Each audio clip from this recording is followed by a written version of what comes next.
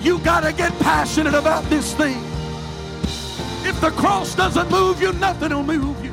I'm offering you something that's greater than silver and gold. I'm offering you something that's greater than an increase in your pay on your job. I'm offering you There's no shortcuts to the glory. We've got to get past week-to-week living. We've got to multiply our prayer life. We've got to multiply our effort. When we are willing to give, God will always give it back to us in good measure that is pressed down, shaken together, and running over. Hey, thanks for checking out our Christian Life Church podcast. You will be hearing from one of our pastors or guest speakers, either at our Frankfurt or Lebanon campus. Prepare your hearts and your minds to receive a word from God.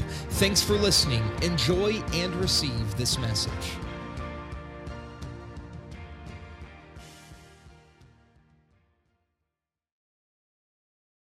Name is great and above all others. I'm glad I know the name of Jesus and the power in his name. Amen. Our youth will be dismissed. You can be seated tonight. Let's get into the word of the Lord. Thank you so much to our praise and worship team tonight for coming and leading us. I want to pick back up tonight on a subject that we started a few weeks ago as we began a basic holiness series. And I'm starting on some peripheral subjects. I'm calling them peripheral subjects because, as I mentioned when we started this series, that I was not going to start laying out lists and rules and what we can do and cannot do. But I was going to begin, first of all, by dealing with matters of the spirit and matters of the heart and work our way through some of these things. Tonight, I'm going to talk to you about the spirit of this age. And this is our second lesson in our Basic Holiness series. And I believe that this is a very important piece for us to consider when we start talking about holiness. Our holiness is both in our conduct, our words, our actions, and is so far more reaching than in our dress or outward appearance. Sometimes we hang our hat on holiness being only an outward appearance, but it is also an outward expression. And it's the expression. What is on the inside will appear on the outside more than just in how we look and appear, but how we conduct ourselves and how who we align ourselves with and what spirits that we align ourselves with. And these are matters of holiness that I believe God is calling the church to. If you would like a scripture tonight as a foundation to move into, we'll read James chapter 4. And I'm going to use this as my start into this particular lesson. I recognize the time. They cut things a little short. I will try to not go beyond 8:15 or so tonight so that you can be able to maintain at least a great portion of what I say. So I'll do my best tonight to try to keep that time pace in mind and not belabor all the points tonight. But James chapter 4 reads as such: submit yourself therefore to God. Submit yourself.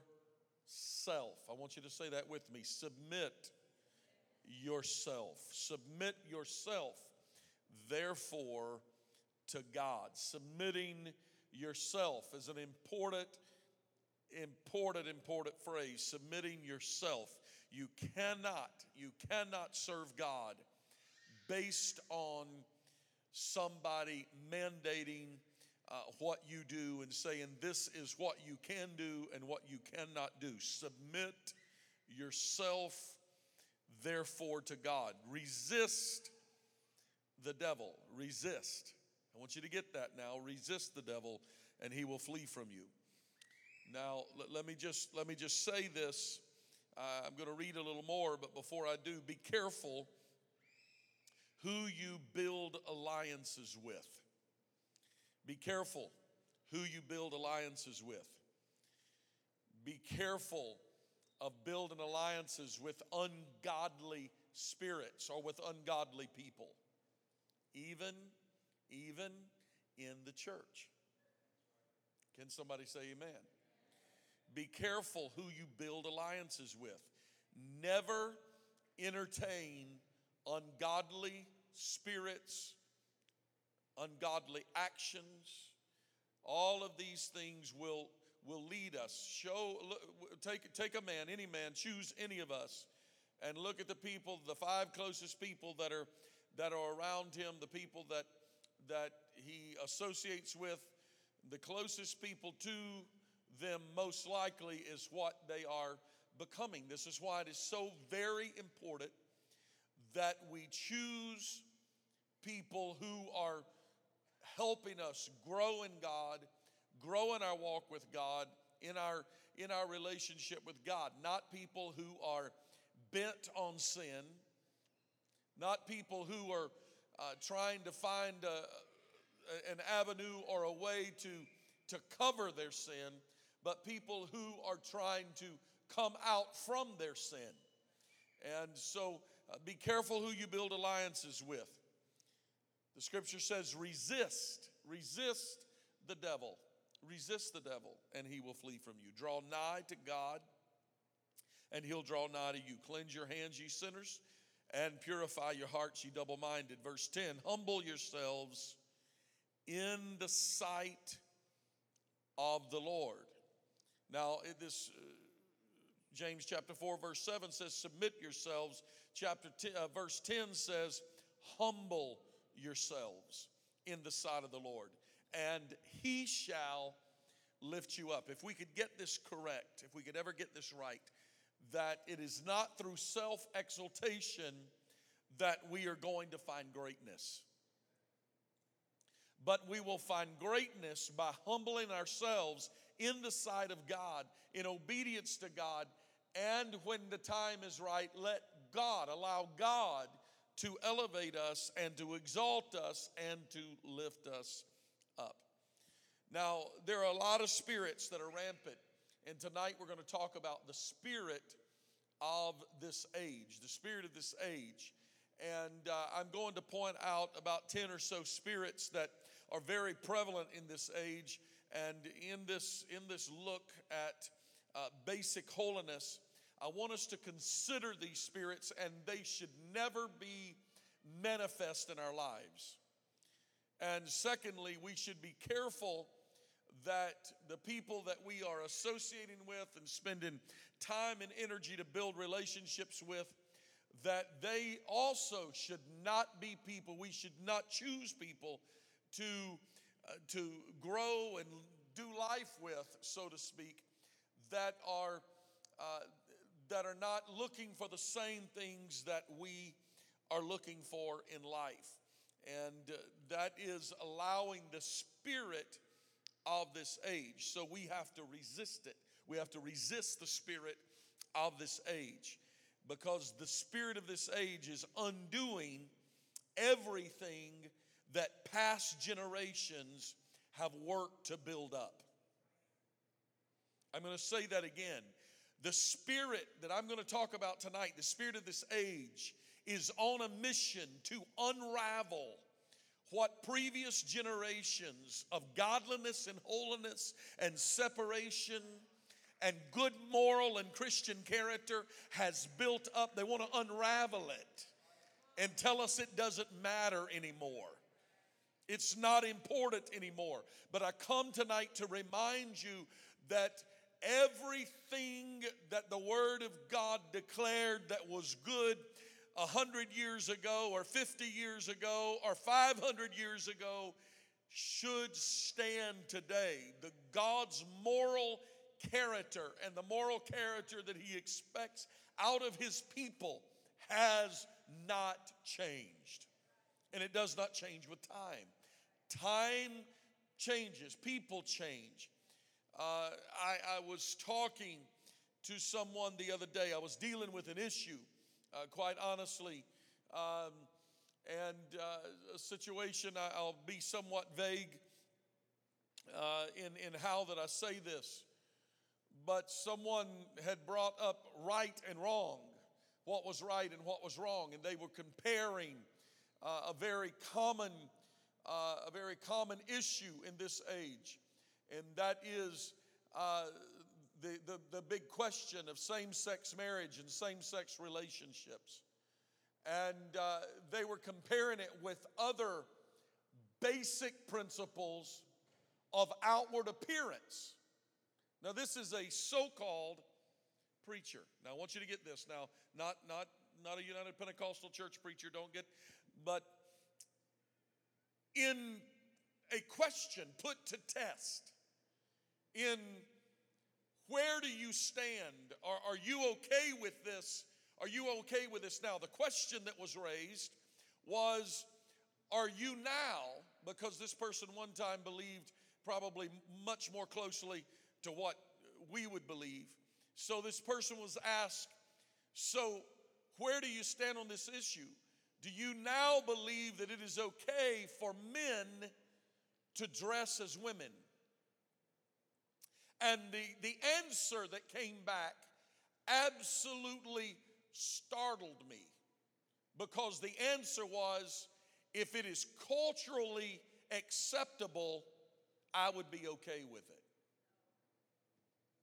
If it was culturally acceptable. So I raised a question. So does culture now dictate what we believe and teach and preach is right and wrong? I'm talking about the spirit of this age. Because the spirit of this age works to desensitize and cause us to believe that there are things that are norms in our culture. And this isn't something that's just started. If you think, now be careful and hold on to your seat real tight while I talk, and don't run out the door on me when I make this statement tonight.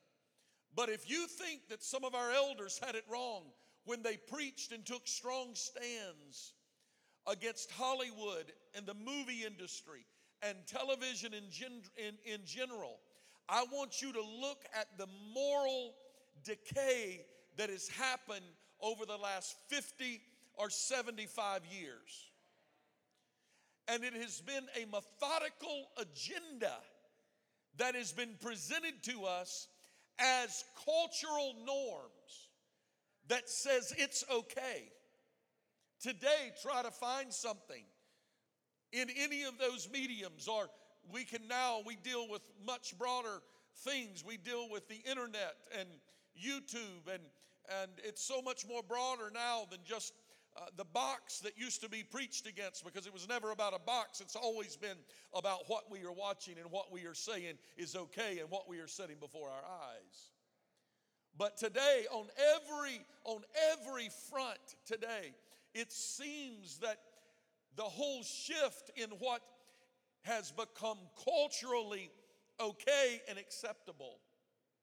And I've just spoken about one issue tonight, and so I'm going to use this one issue because there's many more that we could talk about.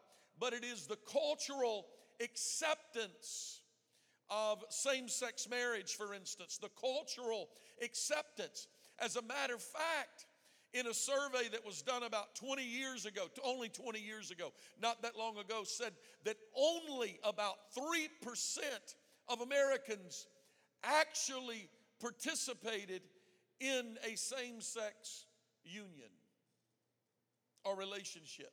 20 years ago, only about 3%.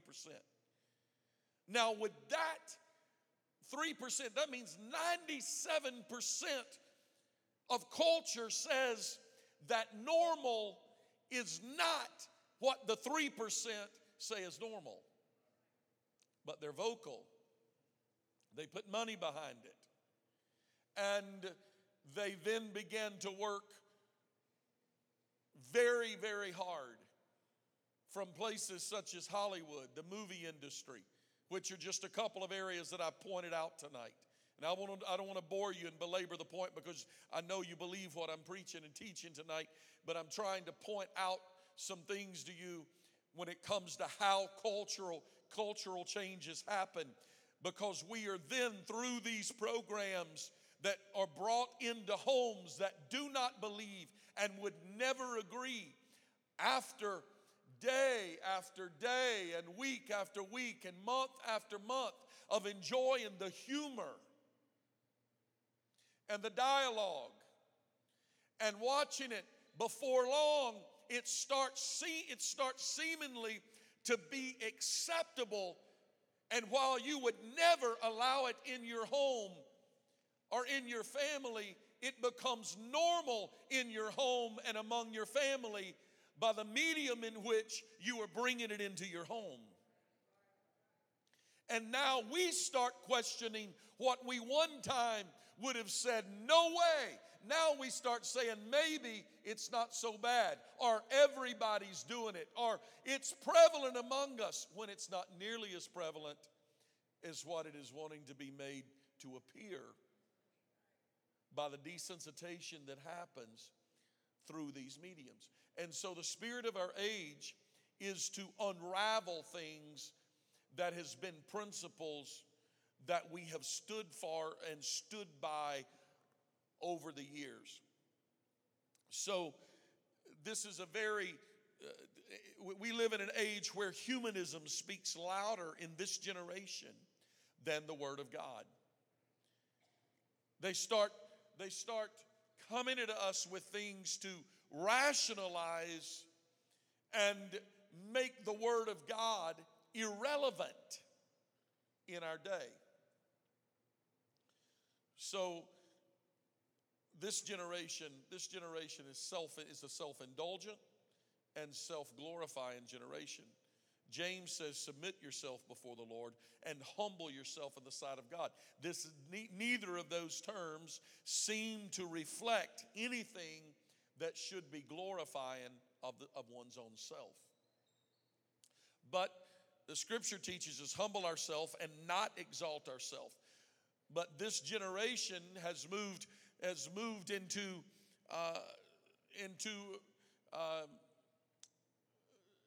the way this generation deals with these subjects. Humility is seemingly lost in this culture. Self-exaltation seems to be okay. We kind of live in the selfie generation. Anybody know what I'm talking about? Anybody on social media? To where every day it's like there's some people you can count on. You're going to see at least one. I have a classmate, and I kind of chuckle at it. I got a classmate that recently wrote a book on relationships. Her husband passed away maybe about 2 years ago, and since she's been through about 7 or 8 relationships. She must be the expert on relationships, so she's writing a book. And so about at least 2 or 3 times a day, and sometimes more, it's going to pop up on social media a selfie of a different place that she's at and a different thing that she's doing. And it's a cultural thing. We are becoming, it's self-marketing, self-exalting, self-promoting. But the Bible tells us to submit ourselves to the Lord and humble ourselves. And then in due time, God will exalt us. So culture is telling us it's okay. It's okay to exalt ourselves. It's what culture says. Culture says exalt yourself. Culture says promote yourself. But God says humble yourself. He says submit yourself. So this is the shift of culture. So when we begin to deal with holiness, some of the very basic principles of holiness is the character and the manner in which we carry ourselves and the way that we respond in this society. We do not have to subscribe to the culture of this day that says it's okay to always be exalting yourself. And it's okay to always be promoting yourself and advertising yourself and putting your... Because the scripture says if you will do it God's way, then the time will come that he will do the exalting. Another scripture, I'm not going to read it tonight, but another scripture says that either we will humble ourselves and be broken by the rock, or the rock's going to fall on us and it's going to crush us and grind us to powder. But if we will, the principle taught here, if we will humble ourselves in due time, God will exalt us. So another spirit of this age is that the spirit that works against honor and respect. The spirit that works against honor and respect. The spirit of this age says, give honor to whom has earned honor and does what pleases me. In other words, I will honor those who please me. I will respect those who are pleasing me or doing what I want them to do. But the Bible says for us to give honor because it is right. It is right to give honor. In Romans, Paul teaches us to give honor where honor is due. This is not something that is taught in this day in which we live. In this day in which we live, they magnify, find the wildest, craziest, most off-the-wall, extreme individuals that have some form of popularity in this world, be it a sports figure, or be it a movie star, or somebody with great with a great personal image in the world, and it is exalted. They are exalted, and there's more talk about people who live at extremes. I know I'm dating myself and stepping way back when I talk about people, but one of the first in this arena, in the sports arena, was those of the like of Dennis Rodman. How many of you remember Dennis Rodman, basketball player? How many of you remember how extreme? And the more vile and the more extreme that he became, the more the media pushed him out, and the more money that he made, and the more popular he became. And it was because of his extremes. Do you know what would have been the greatest fix for that? If the 95% of the world that thought he was off his rocker would have just said, I don't want to see anything or have anything to do with that, just shut that down. I'm not going to be a fan. He may be talented and gifted in athletics, but I'm not going to promote. I'm not going to buy. I'm going to, if the world would have responded, what would have become of that? But because this crazy bad news sells in this world in which we live, the lack of respect, rudeness to his referees on the court, and the lack of respect to coaches and anyone who was in authority, it begins to sell. Music, the music industry. Let me get on the music industry a little bit tonight. The music industry particularly has been so extremely vile. Some of the music that you may walk through the store and hear playing and say, hey, that's a cool beat, that's a cool tune, it sounds good. I have no idea what they're saying, but I just kind of like the rhythm to it. Listen up to some of the lyrics and some of the words, and you may be embarrassed. Literally embarrassed by it. But culture, see, this is where culture begins to shape. So for you and I, we laugh it off. Oh, it's not going to affect me. Maybe not, but it's going to affect the world because it affects our kids and the young minds that are listening to it and begin to live it out. Long before the world was full of school shootings and now Walmart shootings and you name the places, postal shootings. Go back 25 years ago and listen to some of the lyrics, and as they begin to shift and magnify such extremes, today it's being lived out. Do I have my liberty tonight?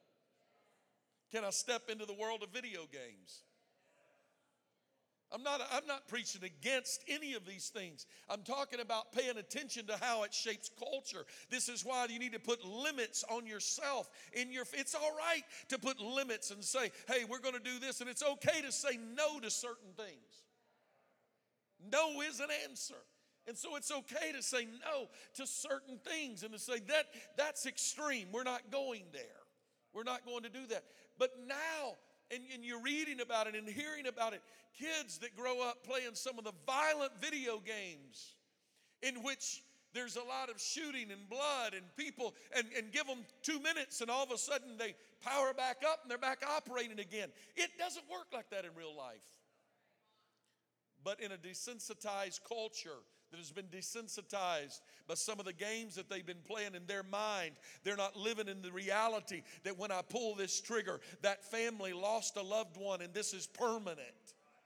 This is not a video game I'm living out when in a movie theater 20-something people lose their life. This is a real world, but through the desensitizing from our culture, it is now affecting.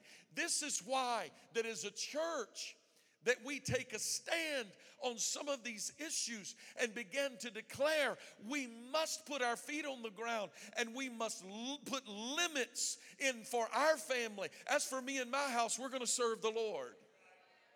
Well, Mom and Dad, my friends don't limit these things. My friends can watch anything they want. My friends can go anywhere they want. It's okay to say no because we are different from the world.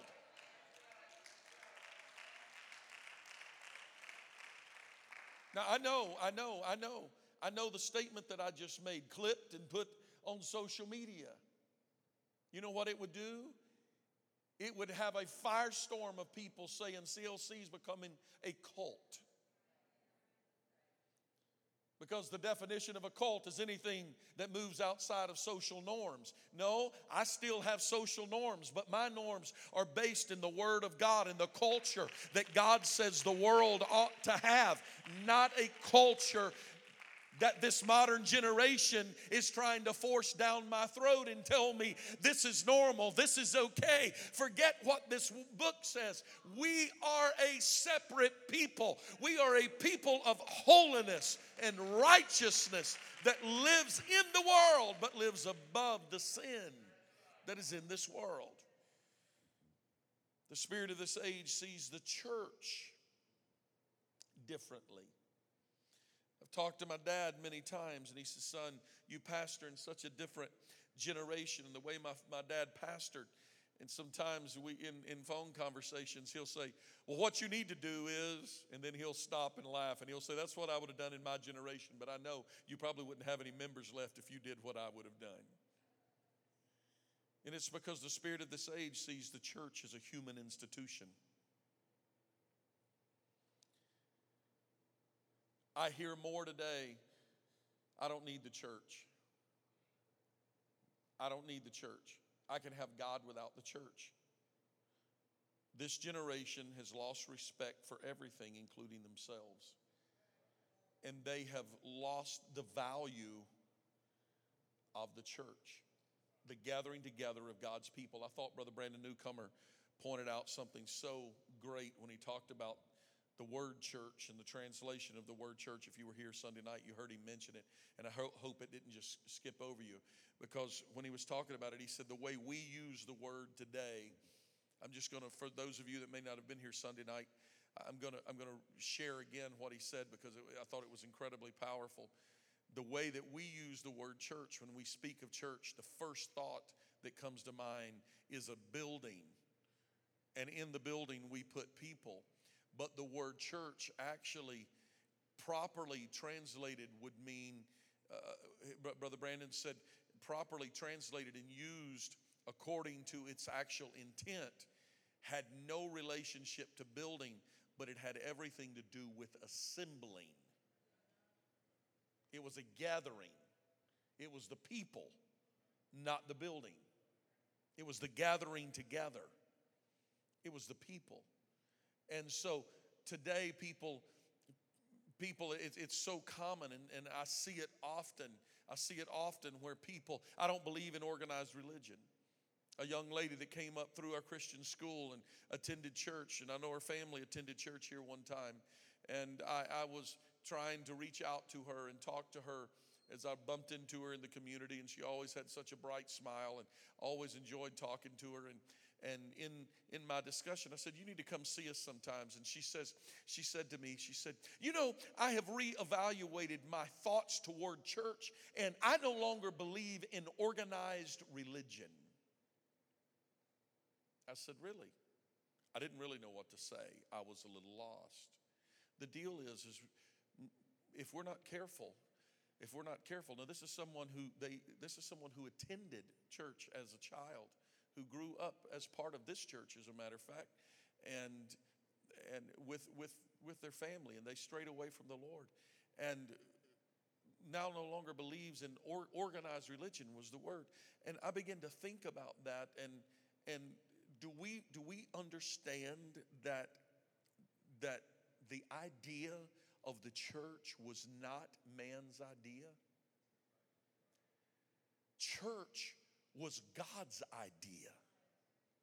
So when people don't believe in organized religion, they need to understand it was God that said, "Forsaking not the assembling of yourselves together, as the manner of some is." Understand, this is not a man. This is the inspired word of God. Forsaking not the assembling, the coming together. Culture says it's all right, attend church on Christmas and Easter, claim yourself to be a Christian, and that's all that matters. But God says, don't forsake the assembling of yourselves together. This is God. This is His word. This is what He says to us, forsaking not. And we need to make sure that we're very clear that it is culture. It is culture that tries to move away from the assembling of ourselves as the Bible teaches, being faithful. The spirit of this age sees the church as a human institution, and sees the church not belonging to God, but belonging to them. Belonging to them. Therefore, I thank God for our leaders. I thank God for our leaders, our board of trustees, our workers, and I'm ever so grateful that they're easy to work with. And as the pastor, I don't live every week worried that I'm going to get called on the carpet over what I preach or what I teach or what I can say. I can tell you that I have never, ever, ever, in 17 years, I have never been called in by the board over something that I have said or something that I have preached. I never want to. I thank God for that I am given, that the pulpit in this church is given the liberty to take the word of God and to preach the word of God without fear or favor. But culture, let me tell you where churches are today. Many churches have moved to the point where I literally have heard of pastors who have to prepare their sermon and present it to a pulpit committee for their review and approval before it is ever preached in the pulpit on Sunday. What they've done is they've hired themselves a preacher. I'm going to tell you that was never God's intent.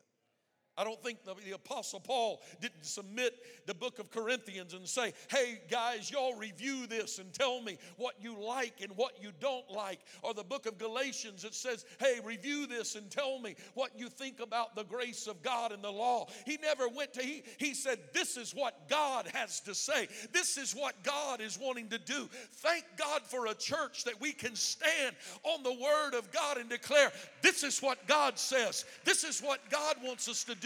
This is the direction God wants us to go. Culture's trying to change these things. They're trying to make us outdated. This is not man's church. This is God's church. The spirit of this age sees God's work as something that is done by church staff and preachers. Saints volunteer when it's convenient, but the work of the church is left within the four walls and those who are employed by and paid by the church. That was never, ever, ever the intention of Scripture. We are the church, and the great commandment is not just for the preacher or for those called to preach, but we are to go out into all the world. The Great Commission was not just for those who were employed by the church, but the Great Commission is for every person who has been born again of the water and of the Spirit. The spirit of this age gives with attachment. Their giving is not giving unto God, but it's giving with attachment. Number 5, the spirit of this age sees unity in the church as irrelevant to salvation. But the Word of God tells us that unity is not only the key to revival and growth, but unity is relevant to our salvation. The spirit of this age works more toward manipulating people to get the response that they want. These are some of the humanistic ideas. I never want them to be part of the church. I never want it to be part of the church. Let me just talk to you. Am I all right tonight? Am I still safe? Am I going to be hired at the end of service tonight? I'm only kidding. Let me talk to you tonight. I believe in the fivefold ministry. I believe in the gifts of the Spirit. I believe in the operation of the gifts of the Spirit. I believe that God literally speaks to people. I believe that there are people that have certain gifts that are supernatural gifts that are given to God. I believe those gifts are for the church. I believe that all of the spiritual gifts, I believe there are 9 spiritual gifts, and I believe they're all for the church. I believe the fivefold ministry is for the church. The Scripture teaches it's for the church. And so I'm okay when somebody comes in and has a word of prophecy, as long as it is a word of prophecy from God. I heard about a pastor. Brother Danny's going to know who I'm talking about. Now, when I make statements like that very loosely, he's not one of us, all right? So you don't have to wonder who I'm talking about. But we have a form of connection with this person that went somewhere down south and was preaching. And he's a prophet, but it's spelled a little different. It's spelled Profit. He's a prophet. You get that? He was preaching somewhere down south, and he was calling people out left and right. And finally, the pastor got up and set him down because he called out the pastor's mother-in-law. And he used a name and started dealing with certain things. And the pastor finally got up and said, "You just connected with her on social media a few days ago, but that's actually not her name. She just uses that name on Facebook."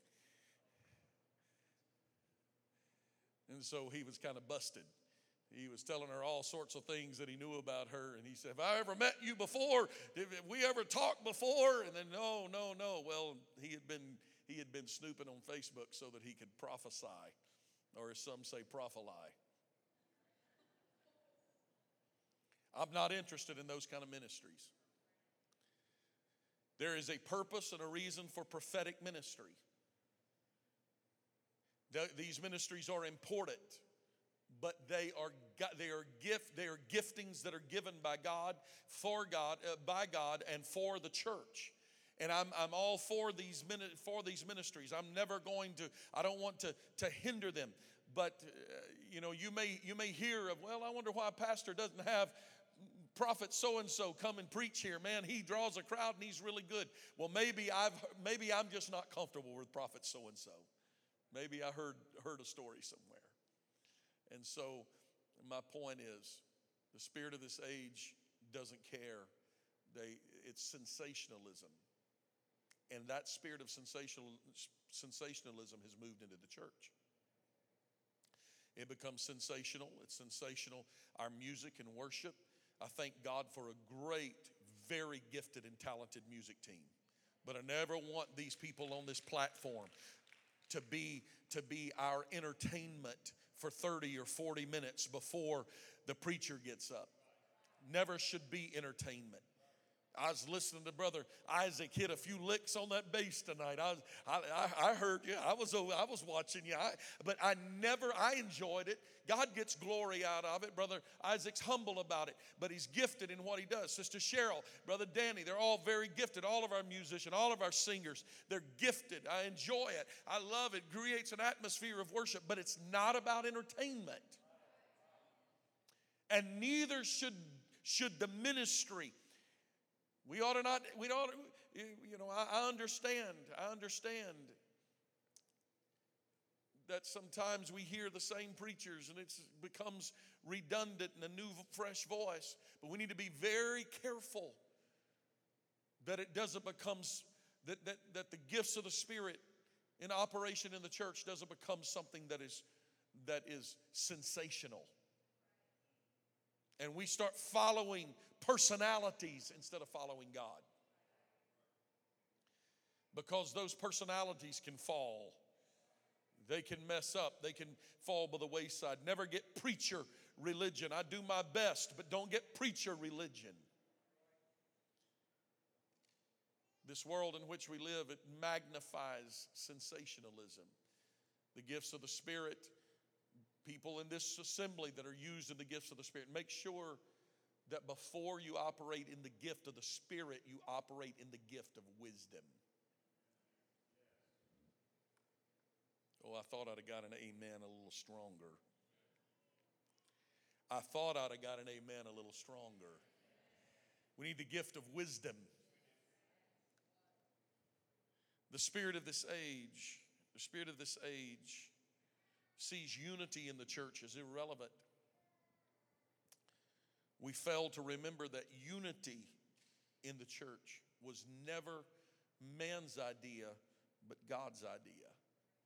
I've got to hurry. I've got about 10 minutes left. I'm going to try to wrap this up. I've got about 5 more to go. I'm halfway there. Am I doing okay? The spirit of this age sees themselves at the center of their own universe and think that the world revolves around them. Is that not a great example of the spirit of this age in which we live? That the world revolves around them. God wants me to be happy. He's more concerned about my preferences. Do it my way. Number 7, the spirit of this age refuses accountability. Look at your neighbor, if you can, with a little smirk on your face, of course, with a wink in your eye. This is just to wake everybody up. But I want you to just ask them, are you accountable? Now would you look at them and really ask them, who are you accountable to? Who are you accountable to? Everybody needs to be accountable. The spirit of this age refuses accountability. Refuses accountability. They want to be accountable to somebody that don't know them. They want to be accountable to somebody that's far off at another distance, that doesn't know who they are, doesn't know what they're doing. You know, I tell you, I'm going to be accountable to that televangelist. That televangelist just taking your money. You're not accountable to him. He doesn't know who you are. Just because he looks at you on that television screen and points his finger and says, you right there, yes, you.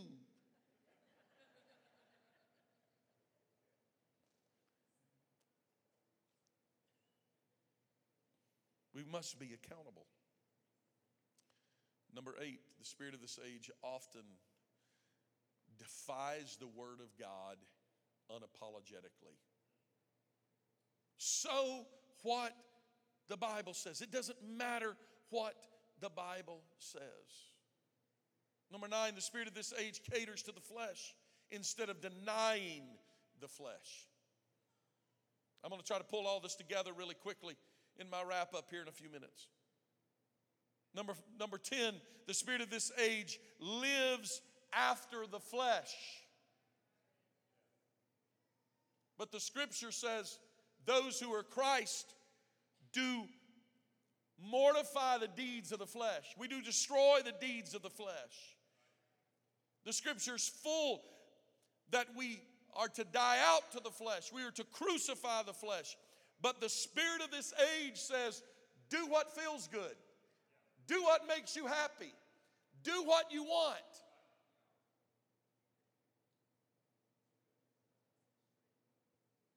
do whatever. It doesn't really matter. The spirit of this age builds alliances with the world. But the scripture says, love not the world, neither the things that are in the world. For if any man love the world, the love of the Father is not in him. We're talking about basic holiness here. It comes down to, where is your heart? Let's talk about where your heart is. Where is your heart?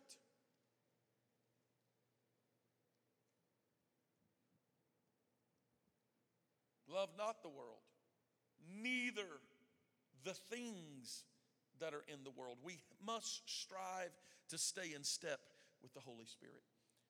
I was talking to someone some time back, and they were talking about a failure of an individual. And I'm not talking about something simple. I'm talking about a very blatant, strong, outward, very public, moral failure. Wrecking families and homes and lives, and children hurt and people lost over it. And the person that was discussing what had transpired looked at me and said, regarding the person that had destroyed so many lives and had made such a wreck and caused so much confusion, and their response was, so what? I was as puzzled as you are right now. So what? So what? So what? And my response back is simply this. So what does the Bible say? Everybody's doing it. This is not uncommon. People do this all the time. That is the spirit of this age. Just because my mama used to say, son, just because everybody else jumps off the cliff doesn't mean you got to go jump off the cliff. It doesn't matter that everybody else is doing it. But the church needs to lose the so what attitude when it comes to issues of sin and what we tolerate. The Apostle Paul, people say, well, it doesn't matter, God can forgive. Yes, it does. But he also says, do we continue in sin that grace may abound? Uh-oh, that's going to make somebody scratch their hair. God forbid.